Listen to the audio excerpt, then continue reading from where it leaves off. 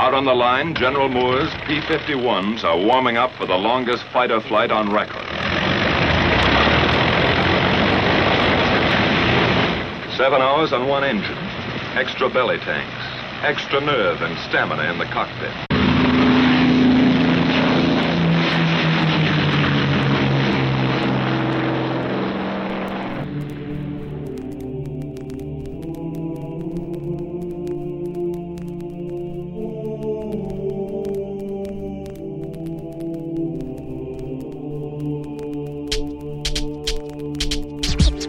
Welcome to the Immortal Souls podcast, where we explore the history, stories, myths, legends, and hype that make shoes what they are today.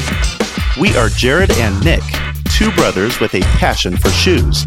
We are excited to have you along for the journey.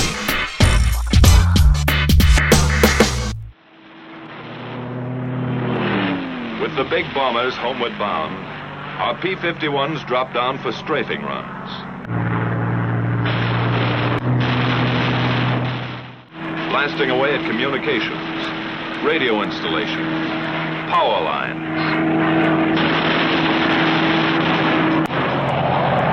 Swooping down on enemy transportation, railroads, marshalling yards, small suburban factories.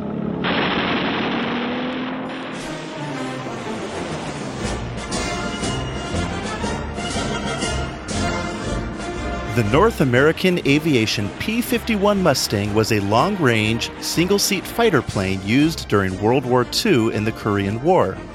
Considered by many to be a game-changer for the Allied forces, the P-51 was the first American-built fighter plane that made its way over to Europe after the fall of France to Nazi Germany.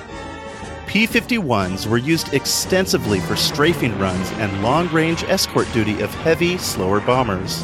Possessing incredible range and maneuverability, they blasted away at aircrafts, trains, ships, and other Axis enemy installations in areas such as Western Europe and the Pacific.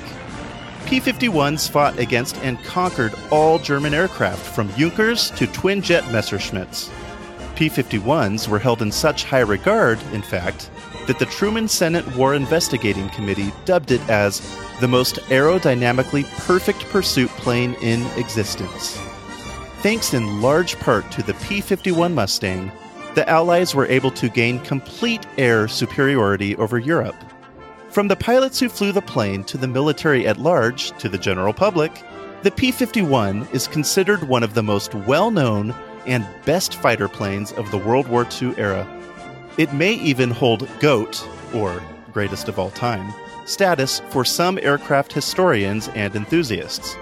It is no wonder, then, that the P-51 Mustang helped inspire the design for the fifth signature shoe model of the NBA's own up-and-coming GOAT, Michael Jordan.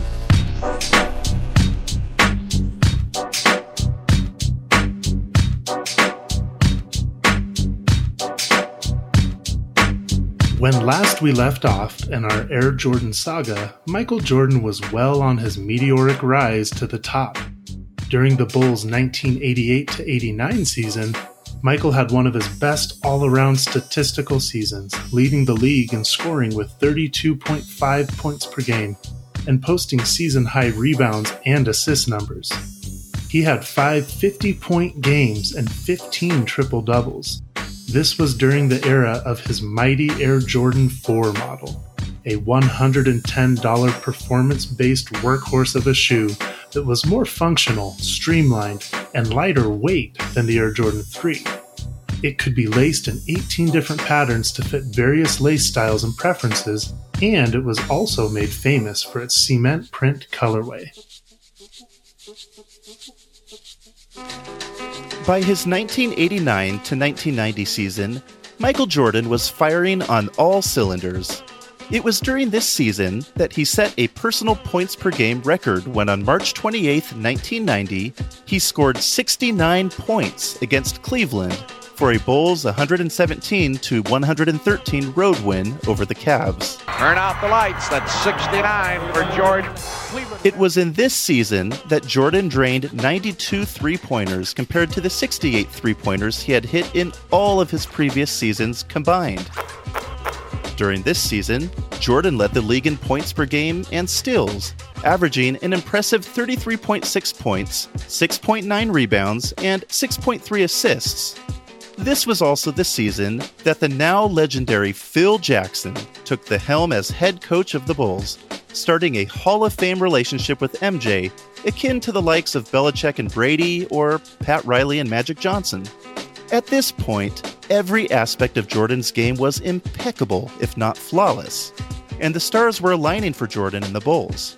Quite frankly, Jordan didn't have much more to prove at this point, and the only major thing he had yet to accomplish on the court was an NBA championship, which, as far as that goes, he got pretty close in this season as well, carrying the Bulls to the Eastern Conference Finals, where they finally fell to the Detroit Pistons.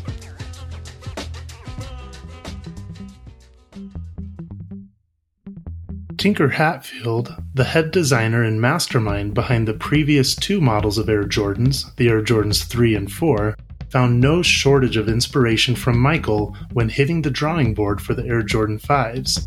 When thinking about how to design the shoe, Hatfield took cues from Jordan's scrappy, relentless, dogfight-like playing style. No other player in the NBA showed such natural finesse and determined domination as Jordan did. On any given day, Jordan would be seen on the court flying through the air, dodging under defenders, evading attempts to block him, and dunking with finality over the opposing team.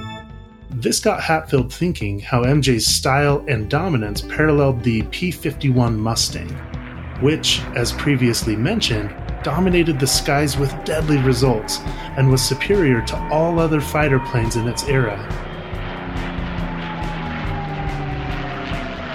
With this in mind, Hatfield got to work with designing the shoe. In some ways, the Air Jordan 5s looked similar to the Air Jordan 4s, but there were some noticeable differences as well. For starters, Hatfield integrated mesh netting on the tongues and side panels, which was also found on the previous Jordan 4 model. A unique lace lock device was added to the new model, and the shoes also sported new molded ankle collars to give the shoes added support and stability. Now, for the cooler and more unique design elements. For the first time, Hatfield introduced a reflective 3M tongue, which was a new addition to Air Jordans. He wanted the shoes to stand out on the court, so every time camera bulbs flashed, which was constantly because we're talking about Michael Jordan here, the reflective accents would direct attention to the shoes. Also for the first time in the Air Jordan line, the 5s sported clear outsoles, which allowed light to come through, almost giving the appearance of the wearer walking on air. The clear soles gave the shoes a fresh and distinctive look, and this design aesthetic would be used often in future Air Jordan models. As an interesting aside regarding the clear soles, prior to designing the Air Jordan 5s, Hatfield had designed the Nike Air Mags worn by Marty McFly in Back to the Future 2. Power laces, all right. And these shoes sported clear soles as well. Rumor has it that Hatfield took the clear sole idea from the Air Mags and integrated it into the Jordan 5s. One of the most memorable and recognizable design elements of the Air Jordan 5s is the shark tooth design on the midsole of the shoes. This is reminiscent of shark tooth graphics often seen on P-51 Mustangs, which were often painted on the barrel next to the propeller, making the front of the plane look like a shark. Definitely check out our show notes if you want to see some examples of similarities between the designs on the airplanes and on the shoes. The shark teeth gave the shoes an aggressive and intimidating look, an intended effect similar to the effect they had on the look of the P-51s. All in all, similar to the P-51 Mustangs, the Jordan 5s were sleek, innovative, and built for dominance. The Air Jordan 5s were first released in February 1990, retailing for $125. They released in 4 now very iconic colorways, including white and black and metallic, white and fire red, and white and grape. The white and fire red model was unique from the other models due to the number 23, which was Jordan's jersey number, being embroidered on the heel panel of the shoe.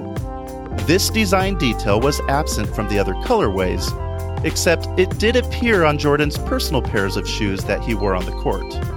And yes, similar to the Air Jordan 3s and 4s, we saw the return of Spike Lee's character Mars Blackman to promote the Air Jordan 5s.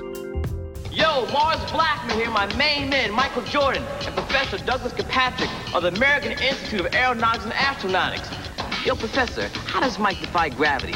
Do you know? Michael Jordan overcomes the acceleration of gravity by the application of his muscle power in the vertical plane, thus producing a low-altitude Earth orbit. Oh, what? Do you know what I mean? Do you know? Money, check him out. Like previous Air Jordan models, the Jordan 5s were instantly successful and highly sought after, both due to the popularity of Michael Jordan himself as a basketball star, but also the shoe's growing cult status as a sought-after piece of fashion. They were further cemented in fashion and pop culture when later that year, in September, a new show aired on NBC called The Fresh Prince of Bel-Air. We think this show needs no introduction, but Will Smith's character is often seen sporting Air Jordans on screen, often the Air Jordan 5s. Because of this show, the grape colorway especially of the Jordan 5s, which was prominently worn by Smith on the show, this colorway became so popular that they became one of the most sought-after models of Jordans in a non-Chicago Bulls colorway up to this day.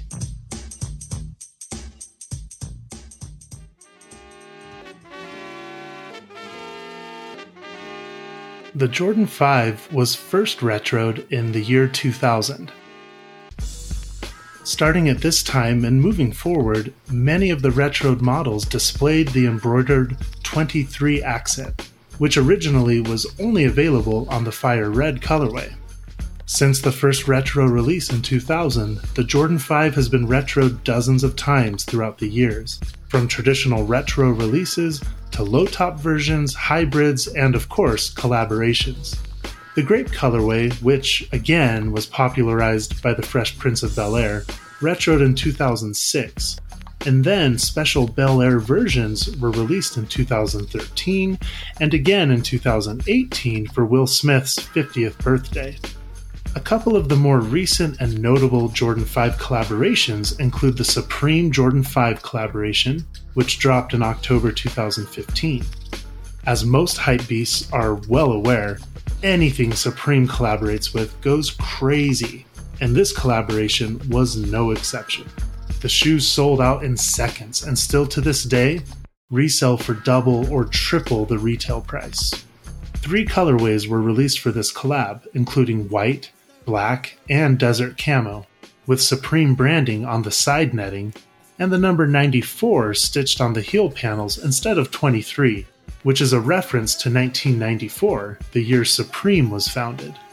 And just this year in February, Jordan Brand collaborated with the brand Off-White to release a Jordan 5 model in the black metallic colorway with large circular holes and accents on the side mesh netting, and other typical Off-White styling such as large block letters and quotes and the use of zip ties.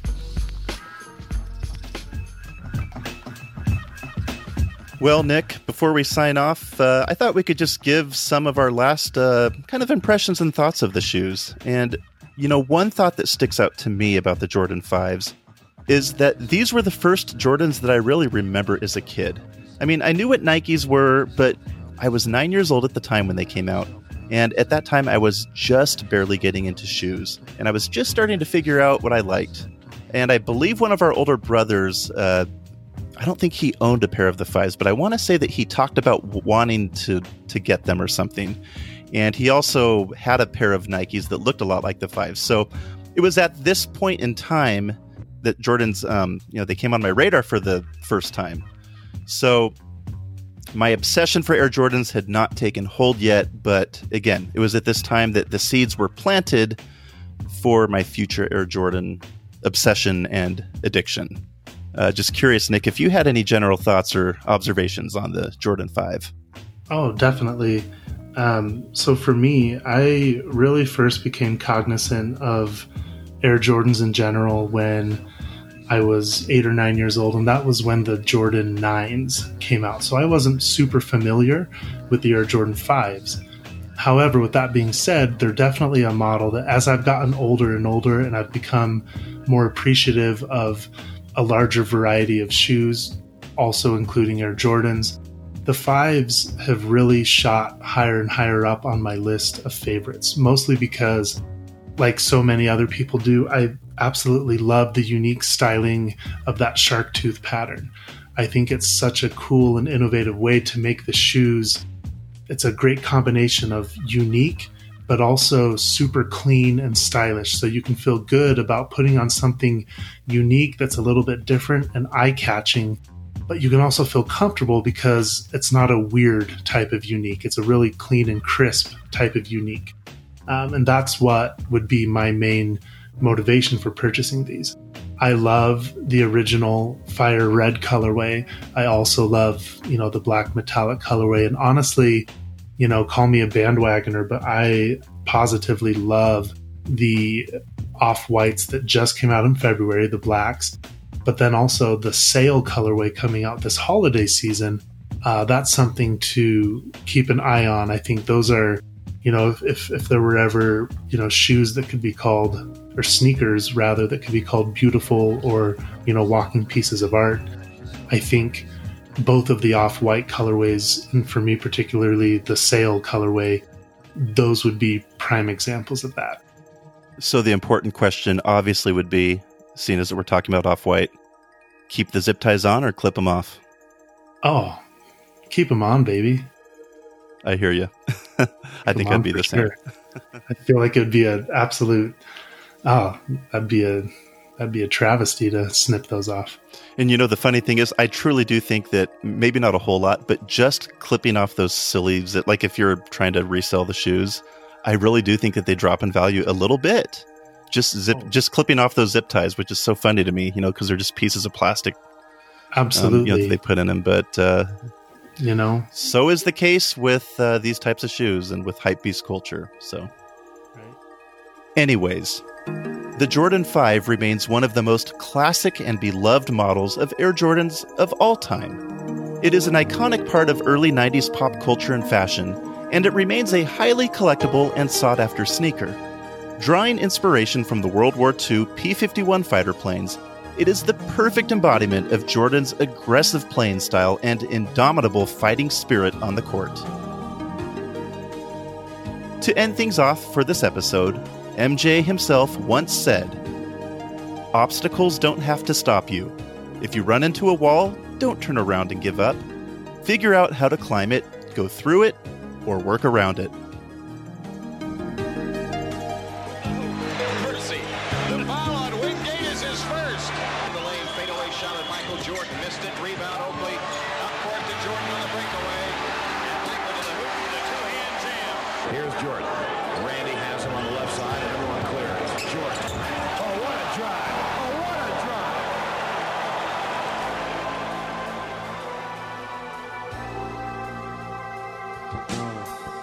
Thank you for checking out this episode of the Immortal Souls podcast. For show notes, more information, pictures, or just to say hi, check us out at our website, immortalsoulspodcast.com, Instagram, or Facebook. 5-star reviews are hugely appreciated and super helpful. Until next time, keep walking the roads less traveled.